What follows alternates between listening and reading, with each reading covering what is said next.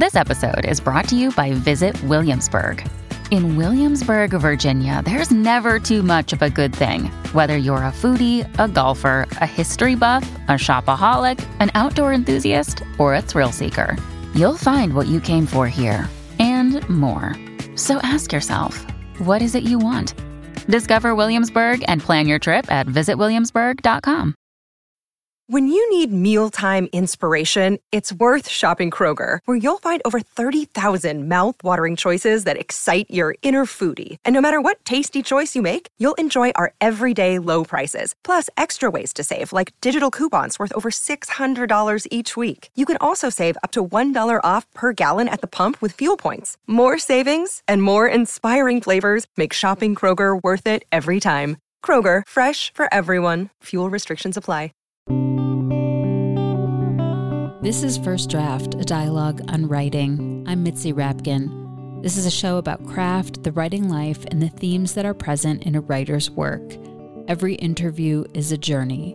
I don't really know where our conversation is going to go, but I do know that it's fascinating every time, and one way or another we seem to get around to what it means to be human and how through craft that idea is articulated on the page.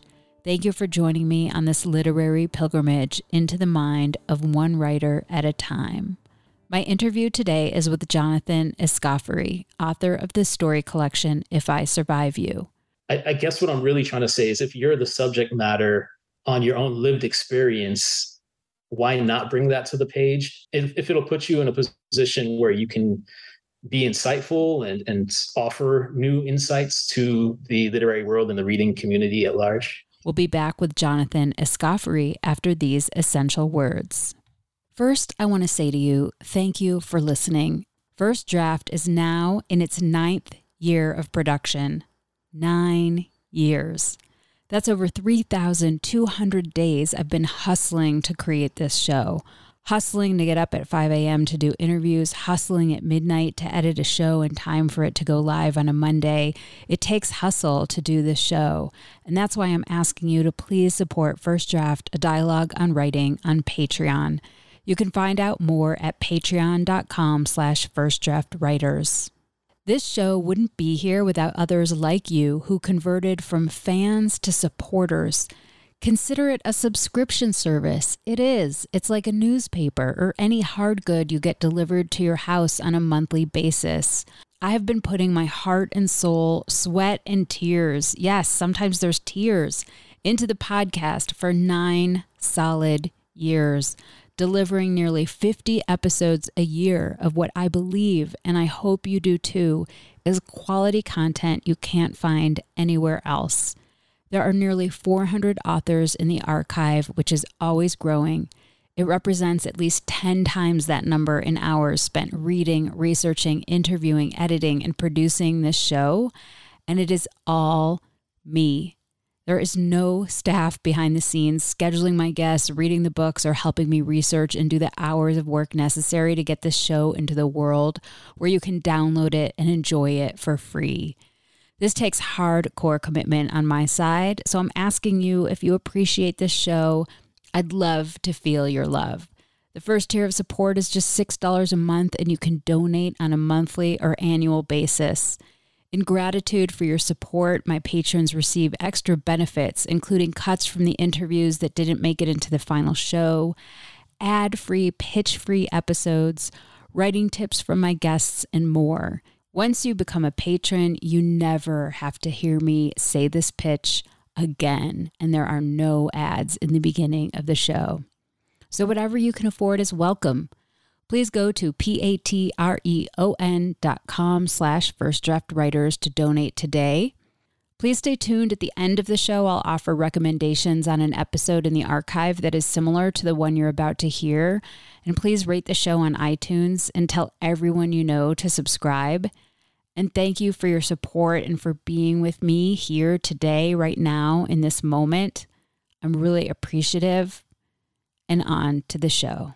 My guest today is Jonathan Escoffery, author of the story collection If I Survive You, which was just longlisted for the 2022 National Book Award in Fiction. Escoffery is the winner of the Paris Review's 2020 Plimpton Prize for Fiction and is the recipient of a 2020 National Endowment for the Arts Literature Fellow and is currently a Wallace Stegner Fellow at Stanford University. If I Survive You is a collection of linked stories centering on a first-generation Jamaican-American young man named Trelawney, who is trying to carve out a place for himself in Miami amid financial disaster, racism, and bad luck. He is a college graduate with an English major who finds himself unable to find steady work, which leads to homelessness, odd jobs, and family fights.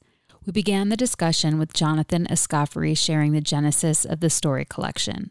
I asked him what brought him to the page and to this family. Yeah, I was actually preparing my MFA applications in the fall of 2010, and it was actually the University of Minnesota where I wound up attending my MFA program that had the very first deadline, December 1st. And I remember I was doing these makeshift at-home workshops with two of my closest writer friends who are still close friends today. And basically, I thought I had the package that I was going to be submitting.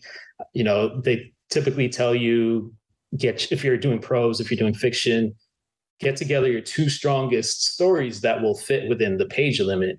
And I had two stories. And one afternoon, I was about to meet with these two friends, and this other story just kind of poured out of me. It was a very short story, but it's the, I think, first and only story that I've ever written in one sitting. And it was a story that did not wind up making it into the collection, but Trelawney and Delano and Topper were born out of this story. And it really kind of centered on that conflict with the two brothers living in this townhouse that their father owns. The one brother, Delano, kind of falling down on his responsibilities, not paying rent. But the catch is that he's the family favorite. And so the father doesn't really want to do anything about it directly, but wants to pass on that responsibility to Trelawney, who was the narrator of that story. And of course, he had those very Trelawney-like frustrations where he thinks he's in an impossible situation and is kind of resentful of both of those other male family members. And there was a lot of stewing going on in that story, but I felt there were really interesting characters. I started talking about all of their lineages, culture. It was the first time I'd ever written about Jamaicans or Jamaicans in the U.S. or the son of Jamaicans in the U.S. with Trelawney.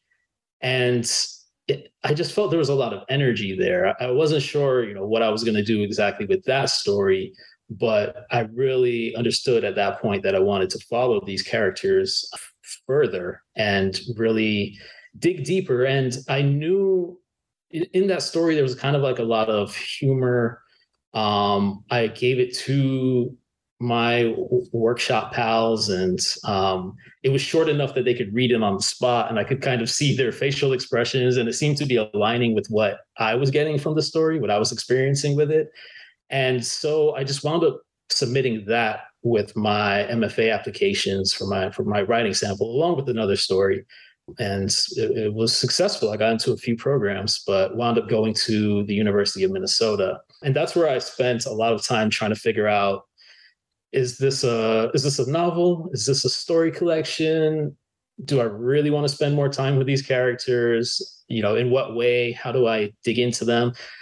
I think what was most compelling to me was just how interested I was in. I was so interested in writing about these characters. And I felt like I knew them and I was bringing something maybe a little bit unique to the page over things that I shouldn't say over, but beyond what I had read. And I think whenever you have a lot of energy behind something and it seems a little bit distinct and as though, I guess what I'm really trying to say is if you're the subject matter on your own lived experience, why not bring that to the page? If it'll put you in a position where you can be insightful and offer new insights to the literary world and the reading community at large. I actually had a question about your lived experience, but I want to talk a little bit more to ground this conversation and a little more about who these characters are before we get into it. So I want to maybe start with the first story. So the first story and actually the last story are both told in second person, which brings a certain kind of energy and power to stories. So I do want to ask you that. The first story, in Flux, your first sentence says it begins with, "What are you?" hollered from the perimeter of your front yard when you're 9, younger probably. And so we learn throughout this story that Trelawney is really questioning and trying to figure out who he is with this question, "What are you?" which is so rude. And it is centered in race and ethnicity, but it also goes deeper about like, who are you? Who are you in your soul? What do you believe in? So throughout this story, we learn a lot about him, that he grows up with these Jamaican parents, that they get divorced and he ends up living with his mom, and his older brother lives with his dad, and he doesn't really see his dad again. And he is really struggling, and he's really smart, but he, like, sometimes in school, because of his appearance, he has to dumb down what he writes so the teachers will accept it or even believe that it came out of him, because he's so articulate and smart. And he goes to school in the Midwest and has this whole other experience of whiteness and comes back to Miami. And although he's had the privilege of this education, he's struggling. He's living in his car. He can't find work. He's deep in his own poverty. And I don't know if he gets closer to that answer, because for instance, in the Midwest, he was just Black, but he wasn't just Black in Miami. And so I just wanted to ask you about this story, the energy of the second person, and if I mischaracterized anything, please let me know. No, not at all. I think you really nailed it in your description of the story. I mean, you hit a lot of points that I was really interested in exploring. One of those points, before I forget, is this idea of who he's supposed to be. He tries on different identities. He tries on different hats based on what other people are telling him he should be. And, one of those hats is when he comes into his Black identity, he starts to kind of latch onto these, I don't know, these kind of stereotypical, supposedly elemental aspects of Blackness, like wearing baggier clothes or listening to rap music and speaking a certain way. And, it's a bit comical, but it's not without a kind of logic, because people are approaching him and telling him that he talks white, quote unquote, talks white, right? And then when he gets to high school, once he's learned to talk Black, quote unquote, or when he, puts on a Black accent, he finds a little bit more acceptance. And yet, because his teacher, as he puts it, thinks he still writes white, this threatens to get him kicked out of school. And I think, if I did my job right, what really encapsulates the difficult position that Trelawney is in is that he has to revise this research paper. And when he does so, and he does it in a way that, he writes the way he's perceived to look, and the way he might be speaking, using the N-word a lot. His teacher gives him an emphatic check mark, right? Saying, yes, this is what I wanted. And then he gives him also a D-. And so what he's saying is, this is the position I want you in. This is how I see you. This is how you should be. You should be subpar. And that is how you will fit into this world that we all share together. And so I wanted to show how Trelawney is being kind of hemmed into these impossible situations, or into these situations that are really setting them up to fail in a number of ways. But going back to the way the story opens, when I was thinking about a big challenge for me for a long time, when I was trying to figure out how do you write stories and how do you create characters, and a lot of the early characters I was writing, they were kind of ripoffs of other characters that I was reading in a lot of popular fiction or YA, or they were ripoffs of the characters that I was seeing on TV. I was figuring, well, this is how you build a character. This is what characters eat for breakfast every day. It's like whatever you see on when I watch Saturday morning cartoons or whatever cereal is being advertised. That's how you build a character. You don't really look within and look at your own experience and put that on the page, because I had just not seen my own experience. And what I started to think is, well, maybe if that's like the problem that I'm finding, this disconnect between, and for the record, those characters were all terrible. Those early characters that I wrote, they were horrible. They were flat. They were uninteresting. They were unbelievable, even though they were supposed to be these generic characters that everybody should recognize. They weren't believable at all. And so I decided to make this kind of writing problem that I had a problem for my character. And that I think became an opportunity for me to actually create the story out of this problem that I saw, which is, who is this character in the first place? And, do I just say he's a Black character and never talk about where his parents come from? Or should I actually talk about that? Do I talk about his Jamaicanness or Jamaican lineage without actually talking about the challenges that he would face in actually claiming that Jamaican identity? And I decided to go ahead and make that the story, so that is the heart of the conflict. The heart of the conflict being he cannot seem to locate his identity, and he's having all of these outside forces challenge his identity and really, I don't know, put whatever their ideas about his identity, they're putting it onto him. And even as he simultaneously tries to accept that from them, from those outsiders, they're still denying him any kind of acceptance. So, if he says he's Black, they say, well, no, stupid. Like, what about your parents, though? Where are they from? And what are they? And if he says he's Jamaican, they say, well, you don't sound Jamaican. Like, we know Jamaicans to sound a certain way. And so those are just being a couple of the examples, but he has a hard time of it. But I wanted to do it in the second person because I wanted to kind of, and it's second person long time, particularly in that first story where we're covering at least a couple of decades of Chelani's life. And I thought it'd be a little bit more believable if we're seeing this kind of compounding effect over decades rather than, a bad week where people say, oh, you're not Black enough, or, oh, you're not Jamaican enough, or hey, you appear to look like the Dominicans I know. You must be Dominican.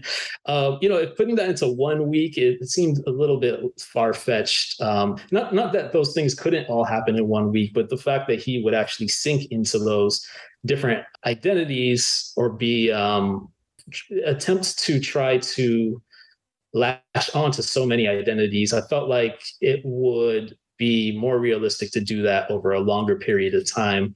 And I noticed that the authors that I knew about, whose work I really respected, they seem to be able to accomplish that in the second person.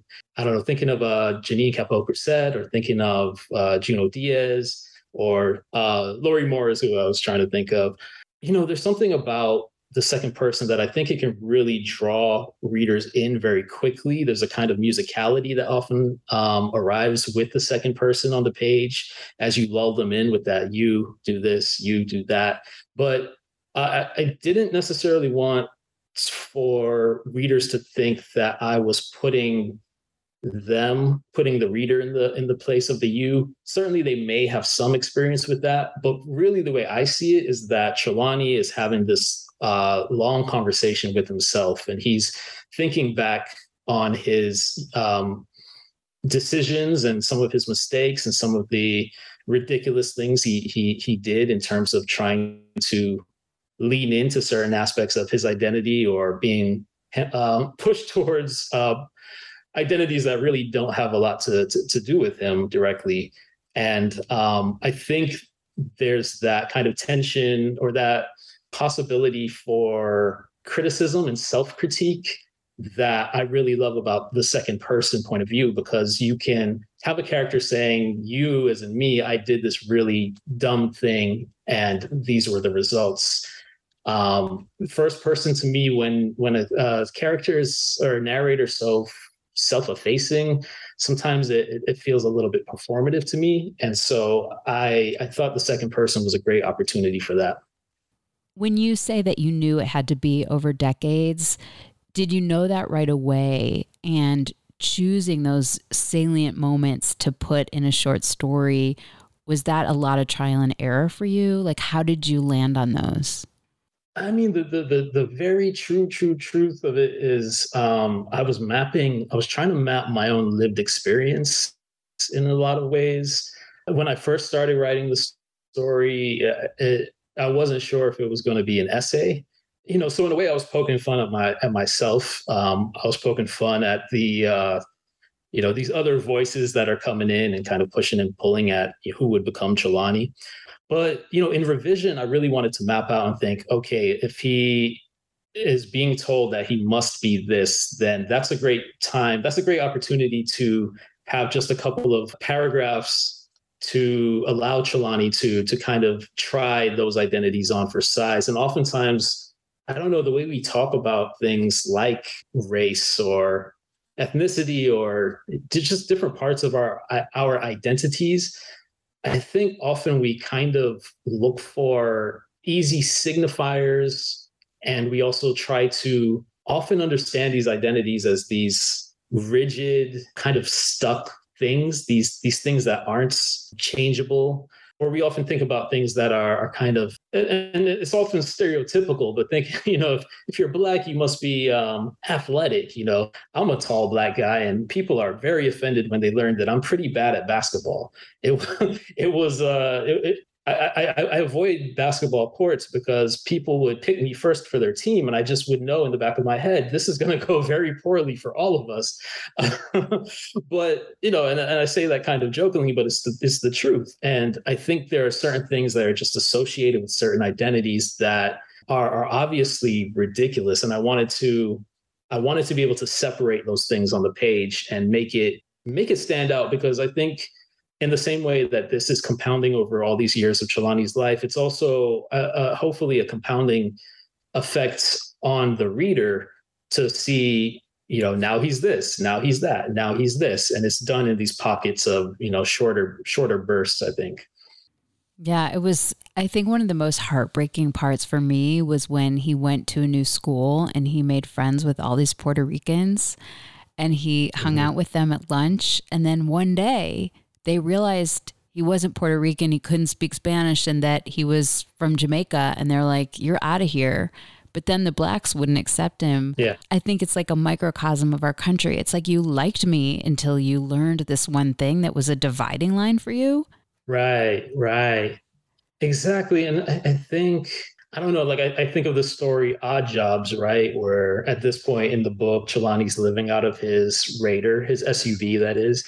And he winds up having this conversation with the character Chastity, who has employed him to come into her house and do this really weird thing. And she, in her job posting, she says, no Black guys. But he shows up and she's like, fine, come in, because you must not be a Black guy, because the ad said no Black guys. And then when he says, truth is, I am a Black guy, there's this weird conversation about how her father had basically beaten her older sister for having a study date, and having brought a Black high school age boy into the house for that study date. And that gets her elder sister beaten. And it turns out that boy wasn't even Black. He was actually South Asian. And Chilani says, do you know how many white women, or something to the effect of, you're like the 12th white woman to have told me that story. And she says, I am not white. I'm Latina, brown. And so we have this whole like mix of people being kind of misidentified, or their race or ethnicity being misidentified. And it seems to be more about, if you're Black, I associate Blackness with this. And so that's the trouble. The way you actually are is not the trouble. It's my idea of Blackness or whatever identity marker. And I've had so much experience with that throughout my life. But Miami, it seems to be just really concentrated. It's the really potent stuff in Miami, I think, because people are a lot more open to express their prejudices in Miami, but in a way that's that's very much still willing to accept, they might marry a Black person and still say at the dinner table every night, they really hate Black people. But their spouse is the exception.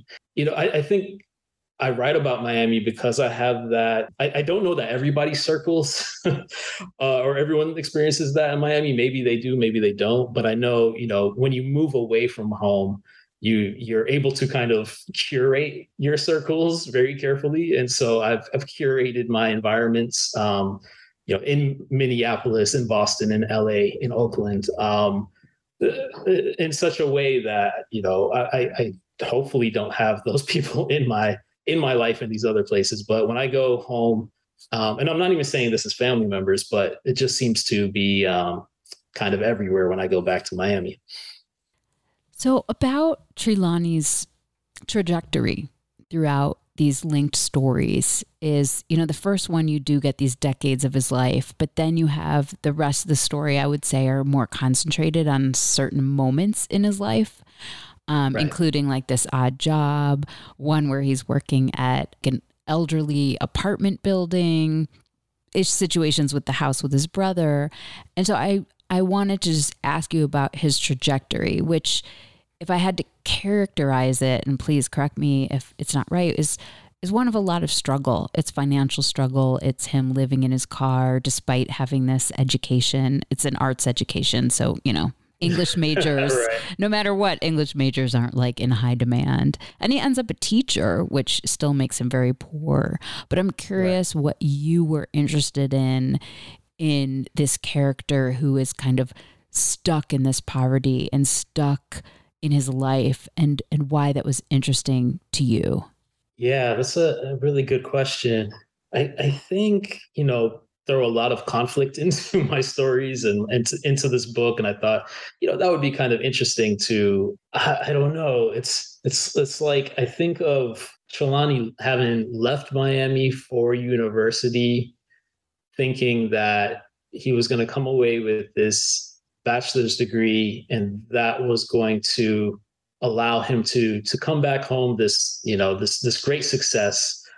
I don't know that it's ever quite written on the page, but I kind of imagine him as, this first generation college student.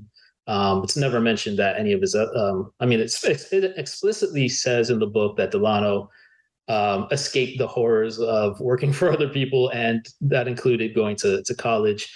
But Trelawney believes he's going to come back, and that degree is going to guarantee his success to some degree, and beyond success. I think he expects that he will garner some kind of prestige and respect from people, including his family, when he comes home, and he finds that's just not the case. I think, again, I'm really interested in the ways I've experienced people's, particularly again in Miami, maybe because I've run in a lot of kind of blue collar circles where people can be very, very successful in those jobs, and oftentimes what they understand, these, again, I'm speaking like the people I've experienced. I'm certainly not trying to speak for all of Miami, but when people see concrete, measures of success, especially if that success or that material success is garnered through means that they understand, so that if I say, okay, I can get a contract to do all of the landscaping in a particular housing community, and that's going to pay me $50,000 or $100,000 for the year, they understand what work I'm doing and what the pay is. And I think when you talk about, ideas like art and, thinking about putting a lot of value in things like reading and art, I've found that it baffles a lot of people. At best, it baffles a lot of people. At worst, I think people think you're kind of dumb. You think you're so smart having gotten that education, but we actually think you're kind of dumb because you now may have, college loan debt, and you come back and you can't even get a job. And this is kind of what, maybe I was writing onto the page some of my worst fears, because I actually never returned to Miami when I left. And for me, I just could not imagine what I would do if I returned to Miami. I just didn't think there was a job there for me. I played that situation out to either the inevitable conclusion or the worst conclusion, however you want to look at it. And so I thought about Chilani doing the same and thought, yeah, he probably would wind up, if his parents didn't throw him the lifeline, then he probably would end up living out of his car or on the street in general. I kind of walked away from this book thinking like it has a very masculine energy. And what would you say to that?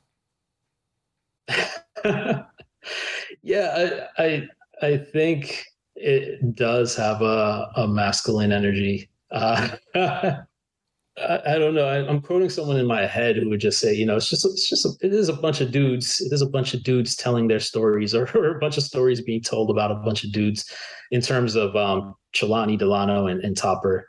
I originally thought of it as a book that was going to be about these two brothers facing off, but a big part of their identities are the Jamaican aspect, and that's where Topper kind of came in, because I thought, well, we need to understand like why the family left Jamaica in the first place. But a lot of what Chilani is grappling with is actually not so much between him and Delano, his brother, but between him and his father. And so that's why the story that starts in Jamaica, that starts in the 60s and brings us all the way up to something like 2009, is told in his perspective. I'm interested in these kinds of mistakes that men make, particularly the mistakes that fathers and sons make in terms of connection, and in terms of, particularly from the father aspect, what it is that fathers pass down to their sons in terms of thinking about legacy, but certainly thinking about how to be a man in the world and how to be a good man in the world and not be a harmful man in the world. And a lot of these characters are really struggling with those questions. I think the two fathers that are the main fathers, Trelawney's father, and then this story Splashdown, which is it kind of an offshoot. It's their cousin. Trelawney is not in that story. So Cookie is the character in that story who's their cousin, and he had a deadbeat dad that he meets again later. So I was thinking a lot that you must have been thinking about fathers and sons, and we can talk about Splashdown if you'd like. Yeah, let's do it. The premise of the story is that I think he lives in Miami, but his dad lives in the Keys, and he basically abandoned him and his mother at his birth. And Right. His mother takes him to meet him when he's about maybe 13 or 14. And they form this bond. I mean, his dad never really apologizes for not being there. He's a lobsterman. He's a little bit shady. He also works in this bar, and he takes Cookie under his wing and teaches him the art of lobstering and being out on the boat. And Cookie finds motivation. He finds physical strength. He finds confidence, but it's still a really fraught relationship. And when he goes back because he needs his father later, let's just say his father doesn't really pull through for him. Right. There's a scene when Cookie first meets Ox, or I should say that the day that he first meets Ox, when he's 13 years old, he goes down to the Keys. They go out on Ox's boat, and Ox is teaching him how to catch lobsters. And before they kind of get into that lesson, Cookie's there, and she's trying to hold on to these different tools like the net, the tickle stick, which will allow him to catch a lobster. And he has his snorkels, and he's struggling to swim. And his father yells down at him, "Float!" And he's considering like what this means for this man who is his father, but he's never met him before. So he's supposed to be his father. What it means for him to kind of stand there and watch him struggle to swim. And he has this urge in which he wants to sink to the ocean floor so that his father will save him, or so that he can see whether or not his father would save him. And I think that aspect, that dynamic between sons and their fathers, I think a lot of the sons in this book, or I say a lot, really, I'm thinking Cookie and Trelawney, they both want to know that their fathers love them enough that they would save their sons, even if it's the sons themselves who are at times putting themselves in dangerous situations in order to force their fathers to make a decision as to whether or not to save them. One of the lines from that story that I really loved that I wrote down, Ox worked with this man named Happy. Right. And Happy seemed to have maybe some power over Ox. And I think they were talking to Cookie. Happy was saying this, and he said, "Long as I've known him, Ox never let the truth get in the way of a good story." And I love that idea of truth and storytelling and what is important. And that's also like what you're doing, like you're mining your life for these ideas, but you're creating fiction. So I just wanted to ask you about this line and the idea behind it. Yeah, I am somebody who is really a better writer than I am an orator. And maybe I shouldn't, sell myself short, or maybe I should put more practice into oral storytelling. But I've always been really amazed by people who can just kind of stand up and tell a story. And some of the best storytellers in my own family, I think of my brother, I think of my father, and I can think of others. But what I notice is that when you've been around someone for long enough, they'll tell the same stories over and over again, but the details will change. So often the details will change to kind of fit wherever it is that they're actually telling that story. And who they're telling the story to. And maybe they tell it, if it's just you and them, they'll say it one way. If they're in front of a crowd of 10 people, that story's going to morph and it's going to change, and maybe things will be exaggerated more. And I kind of love that. In Jamaica, they say, if in Agoso, it goes near so. So if it didn't happen like exactly that way, it happened near enough that way. And to me, that's what I'm doing when I'm telling these stories about Jamaica. I think about my parents, the stories that they told me and my brother when we were growing up. And I prefer to tell those stories the way my parents' generation remembers growing up in Jamaica, for example, versus seeing what the newspapers say, because to me, it's about like the heart of it and what actually survived with the people themselves versus what the institutions that are in power, like the way they actually will tell the story sometimes a completely different way.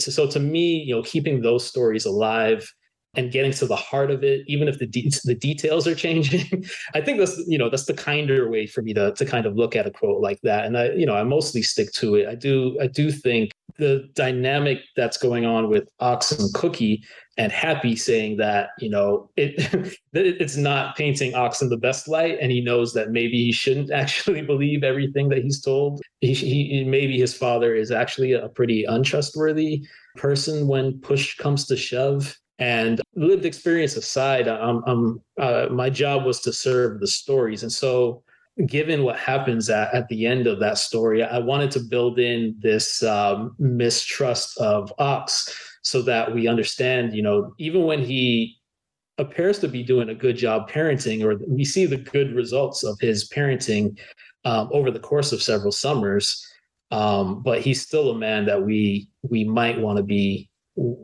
kind of wary of, and Cookie certainly needs to be cautious around his father. He wasn't cautious enough. No, he was not. But he needed an answer, and answers come at a cost in this book. Yeah, I kind of wrote this note after that your book has this way in which a lot of the characters get used. And I don't just mean Trelawney. I mean, Cookie gets used. Right. Lots of them get used. Right. And it's good for fiction, but it's just so sad for life. Yeah. And I don't know. I think there's a kind of pleasure in pointing it out, though, and this is the good use of pleasure. I think I know when as a reader, when I'm reading something that is a phenomenon that I've experienced and I've noticed in life, and I see it on the page, and I know now that I'm not the only person who's either experienced it or recognized it or seen it in the world. I think.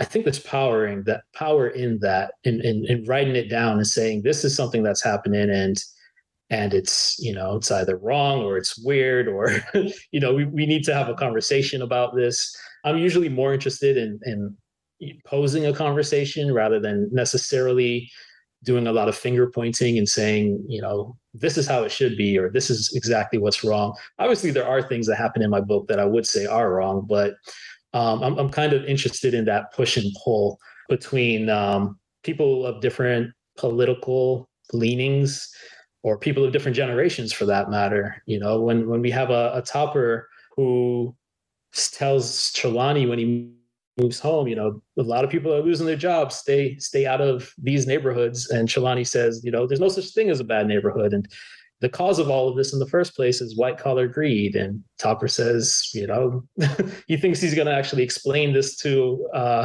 the robber who comes at him with a gun. He thinks his knowing the cause is actually going to stop a bullet. And to me, they both have a point, and I'm really interested in kind of bringing those conversations to the page. Is there anything about the book that we didn't talk about that you want to before I get to the final questions? Yeah, something that's interesting that happened to me, I think last week, was that I was in an interview with somebody who I think is more of a someone who's used to reportage more than talking about books. And the question he asked me, which I love, was whether I called this a story collection to make it more marketable, because people these days don't have the attention span to actually read a full novel, and that I maybe wrote a novel and I'm just calling it stories so that it will sell more. He didn't say I did that, but he asked if that was my strategy. And I had never, for the past 10 years, when I've been working on stories, what everyone has always said is, why don't you work on a novel instead? Like, why would you spend your time working on stories? Because they're difficult to sell. And there are advantages to calling your work a novel. And so I think I'm wondering if there's this interesting shift that, we may be seeing in terms of what might be thought of as the more marketable thing moving forward. Obviously, I'm not saying that is the case, but I think that's kind of an interesting question to me in terms of, what people are going to be reaching for first, if they actually make a distinction between the two forms of fiction. Well, not that there are only two, but between the story collection versus the novel, I should say. And one more thing I just want to say about the first story before we get to the last questions is, there's a powerful moment in there that I think many people have experienced in real life. I don't know if you have, where, this question of what are you? He took a DNA test. He was 38% West African and 59% like mixed, all these mixed like European things. So if you put it all together, he had more, quote, white blood, I guess, than anything else. And it only seems to confuse the matter, but it also clarifies the matter. And I think that for most people, it's like this open question. If your DNA comes back as something like, what are you? And I think it's an endless question with no answer. Yeah, I think whatever you were before is probably what you are afterwards. I'm thinking of my experience, which is it's similar to similar enough. I'm not saying the numbers are exactly the same, but I think that's where he comes to it. He says blackness is it's large enough to contain all of these, European countries that are showing up on this chart that, whichever DNA company has sent to him via email. He's still black, and he says it over. You're English, you're Irish, you are, and then but also you are black. It contains your blackness. You're black. You're black. I think that's where we're supposed to kind of move forward with Trelawney. It's it takes him 20 years, but he moves forward, having finally settled on that. Like, okay, despite what everyone's saying, I have to go out into the world and live this black experience. And particularly because he goes back to a place like Miami, he's still going to be confronted with those questions, but he needs to not be consumed by those questions, I think. Can you read a short passage from an author that influenced you or speaks to you as a writer? My pleasure. I'm going to read from the story Who Will Greet You at Home? And this story can be found in What It Means When a Man Falls from the Sky by the author Leslie Neka Arima. When Ogechi had taken her first baby, a pillowy thing made of cotton tufts, to her mother, the older woman had guffawed, blowing out so much air she should have fainted.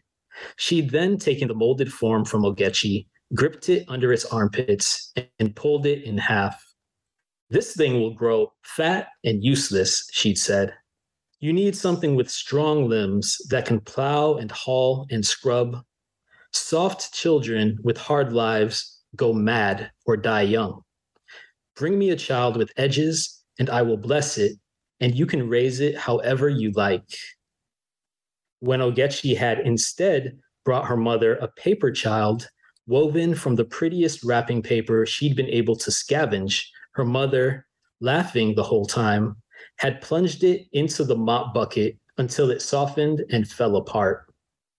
Ogechi had slapped her, and her mother had slapped her back, and slapped her again and again, till their neighbors heard the commotion and pulled the two women apart. Ogechi ran away that night and vowed never to return to her mother's house. Do you want to share why you chose that? First of all, it's a story that I really love, and I think there's just so many really interesting aspects about the story. We see in this particular passage that, well, to set the story just a little bit, these characters exist in a world in which the way babies come into the world is that their mothers make them or mold them out of a particular type of material, and their mothers have to bless those children. And then if they make it a year without being destroyed, they become actual children. And so I love this idea because it shows, what do parents actually want for their children, in a sense. And we see that this character, Ogechi, is hoping that she can have a child who is able to actually exist in our harsh world, in their harsh world, the world as we can imagine based on the text, where the would-be grandmother would prefer that this grandchild be able to haul and scrub and plow, where Ogechi wants a soft child and wants a pretty child and wants someone who will be valued for attributes that are not associated with working a hard life. And I don't know, I see so much of Trelawney and Topper in this kind of dynamic, where Topper says, you, Trelawney, should be grateful that we left Jamaica because you're soft and you would never survive in Jamaica. And Trelawney just, he wants something else. He wants to be able to identify with his father's culture. And, this passage here, I think it just really speaks to a kind of beautiful molding of a character that has the engine of their desire is kind of warped. I think this character hasn't felt love from her own mother, and so she believes she has to mold a very particular kind of child. That child has to be made of something beautiful, in a sense, to be worthy of love. And I think because Arima, the author of this story, has made the world a little bit strange, it helps us kind of see what parents and children in the real world can sometimes go through in terms of what parents expect of their children and what children think their parents believe about them. Can you read something you wrote? Maybe it was tricky or hard or changed a lot from the first draft. Yeah, I'm going to read from the penultimate story in my collection. And I'm going to start with the title. If he suspected he'd get someone killed this morning, Delano would never leave his couch. But Delano is not clairvoyant. The closest he comes to a premonition is when, in the dream he is suffering through, his father says, "A storm's coming. Fool as you are, you can see that." Delano forces his brain to escape into the waking world, but his TV insists. Key West residents are expected to begin evacuating as early as this evening as Hurricane Irene continues to gather strength over the Atlantic. The anchors discuss flood predictions as the camera cuts to a digitized map of Florida. The peninsula is altered by a translucent cone, which curves from the northern coast of Puerto Rico up past Hispaniola and Cuba to Miami. As the producers zoom in on Greater Miami, Delano imagines he can pinpoint his Cutler Bay townhouse and his body stretched across the sofa. So I chose that one because it was a totally different opening when I first wrote this story and went through many, many drafts over the years. The story it originally opened with me actually describing the dream scene that Delano found himself in, with his father kind of heckling him and berating him and telling him that he was behind on his rent and that he wasn't himself being a good father to his own two sons. And I brought it to one of Charles Baxter's workshops. And I remember him telling me that, the problem with writing dreams sometimes is that you are being too on the nose with the meaning. It's like you're giving us a kind of theme and you're kind of shoving it down our throats in a sense, if I'm to understand his advice correctly. And so I pared back on that entire scene, and what the scene became, or the entire dream, and what the dream became was just that line: "A storm's coming, fool as you are, you can see that." The story also used to be titled "The Bucket," which was referring to the bucket truck that Delano and his partner are going after, which he eventually, I won't even say what he does, but he's trying to get this bucket truck back so that he can do a tree trimming job before a hurricane makes landfall in Miami. And if he's able to accomplish that, he'll be able to get his business back on track, and that will allow him hopefully to be able to get his two sons to come back to Florida from California. So it was this kind of play on the bucket, like kicking the bucket and the bucket truck that they're going after. And it really felt at the time, by the time I sent it out, this story wound up getting picked up by American Short Fiction. And right before I sent it to them, I thought, that the bucket, it sounds like you get it once you read the story, but you don't really understand it before you read that. And it kind of sounds, you'd probably imagine a mopping bucket, like a pail that you would fill with water or something. And I just didn't really feel like that was the most interesting image to connect with a reader. And I wanted to, there's that adage, get in, as in get into your story late, get to the conflict late, grab your reader as quickly as possible. When I say get to the conflict late, what I mean is get to the conflict as quickly as possible, but start as late into what's going on in your characters' lives, as close to that conflict as possible. And so I thought, if I kind of forecast that, he's going to make some mistake that gets somebody killed this morning, that helps us wonder, well, who does he get killed, and how's this gonna turn out? But it was an opening that it took me a really long time to get moving, to put it kind of in action. And it felt very stagnant to me for a long time. And so I think of the title and those two opening paragraphs as prose that I worked on for a long time to make sure that it moves, so that he's moving very quickly out of his dream into the waking world. But what's in the waking world is telling him this information about the hurricane, and that's going to kind of bring him right back to where he's positioned on this sofa. And we should say the title of it, because I don't think you said it yet. The title is the opening sentence. It's, "If he suspected he'd get someone killed this morning, Delano would never leave his couch." Yeah. I was borrowing from poetry that I've read that kind of does that, where it's, immediately then the first line is playing with the title. And yeah, that's where that came from. Where do you write? I have come to be a desk writer. I used to be someone who would wake up and grab my laptop and throw it onto my chest and start typing. But I found that it really helps to have a place to go to.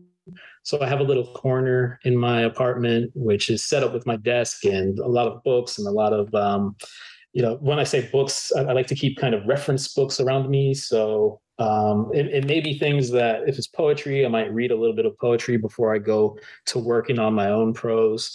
But I think having a destination to show up to is, at least these days or over the past several years, has been the thing that really works for me. What do you do or where do you go to get away from writing? I was thinking maybe 3 years ago, somebody had asked me what else I do other than write. What do I do for fun? This question essentially, where do you go to get away from it? And I honestly, I didn't have an answer. And it kind of sent me spiraling. It made me think you were just the most dull person in the world. And around the time that the COVID-19 pandemic set in and lockdowns started, I wound up getting back into video games, which gave me a ton of joy when I was a kid. Basically, up until I graduated high school, and I had to myself get a job, or I already had jobs, but I had to support myself. And I decided to just delve back into the joy of playing video games. And I got a Nintendo Switch, and it's great because you can download games right from the internet, and you can wait till they're on sale for like $1.99. And I really enjoy racing games, especially if I can play a motorcycle for some reason. It's just my happy place. And I'll listen to podcasts and I'll play my racing game. And it's a joyous experience for me. Who do you show your work to first to get feedback? The answer to that question really depends where I am at. I'm going into my 4th year of workshopping with a graduate program, this time with the Stegner at Stanford. And I tend to save my stories for those workshops, because for those workshops, you have to turn in something. And so I tend to utilize those brains. And, I'm 1 year in, and my 2nd year starts next month. If this next year is anything like the last year, it was a lot of brilliant brains all focused on your piece at one time. And that was a really great experience.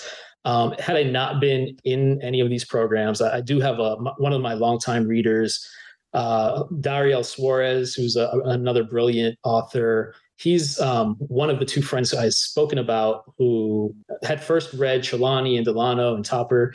And he was actually the very first person who looked up from the page and said, "You have more than a story here. You have a book on your hands." And thankfully he was right, all these years later. But he's also somebody I send stories to.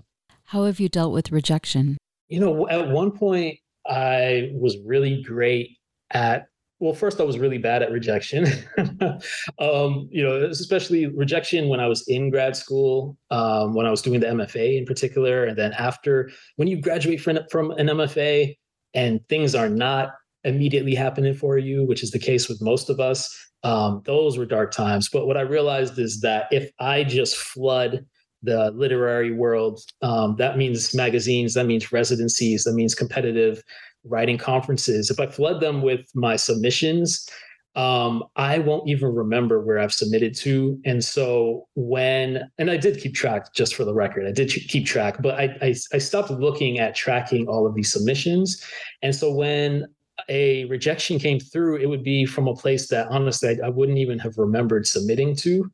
And I could kind of shrug it off because I knew that there were all of these other possibilities still floating out in the world. And what I would also do is go ahead and, if I'd gotten maybe 10 rejections on the same piece, I would definitely read it over and make sure I should be sending that thing out into the world. But if I still felt confident about it for whatever reason, then I would just go ahead and resubmit. I think too, though, because right now I'm not in the place where I've spammed out any stories or anything like that. I think it's helpful to keep a journal and write. For me, it's helpful to write my goals and what I hope will happen in my writing career, and it's a good way to map over the course of your career what you actually have accomplished. And so that even when you're down on yourself and you're thinking, oh, I didn't get this one thing I really wanted, you can go back and read. Like if I go back and read 2 years ago or 3 years ago, what I was hoping for, it makes me really proud of where I'm at today. What is your favorite word? This is a really hard question for me. I'm thinking about the words that I've used over and again in my book. There's something about the way Jamaicans in particular use the word fuckery that emotes something that I feel it in my chest when I hear it, and when I say it with the right tenor with the right oomph, it lights my senses. My neurons fire. It sets my senses on fire, and it's a word that even as I was listening to my audiobook this past weekend, and you notice things when someone else is reading to you for 8 or 11 hours or however long it was, and I was like, oh, you really do like that word, because it pops up again and again. But I was kind of like, yeah, but I love that word. It's just I don't know, sets me on fire. Thank you so much for your time in this conversation. I'm so appreciative. Thank you. It's really an honor to be here speaking with you today. If you like today's show with Jonathan Escoffery, author of the story collection If I Survive You, check out my interview with Charles Baxter, who Jonathan mentioned was his instructor in his MFA program. There are 3 interviews with Baxter in the archive, 2 on craft and 1 on his novel, The Sun Collective. You can find those interviews and the entire First Draft archive of more than 370 interviews at firstdraftwriters.com. You can stay tuned to First Draft on social media on Facebook, Twitter, and Instagram. Just look for First Draft ADOW. You can email me at firstdraftwriters@gmail.com anytime. Remember, there are plenty of extras for becoming a member and donating to First Draft, including access to pitch-free, ad-free content, as well as cuts from the interviews that didn't make it into the final show, writing tips from my guests, books, and more. Join me as I reach for honesty, vulnerability, connection, curiosity, and insights on craft with each episode. I can't tell you enough how much each and every single dollar counts to keeping this show alive. The first tier of support is just $6 a month, so please go to patreon.com/firstdraftwriters. Coming up in the next few months on First Draft, interviews with Elizabeth Strout, Stacey D'Erasmo, and George Saunders. I want to send out a huge thank you to my patrons for making this interview happen. Your support makes First Draft, a dialogue on writing, a reality every week. Please stay healthy and safe. The theme music for First Draft was produced and performed by Murph Mahaffey. I'm your host and producer, Mitzi Rapkin. Thank you for listening.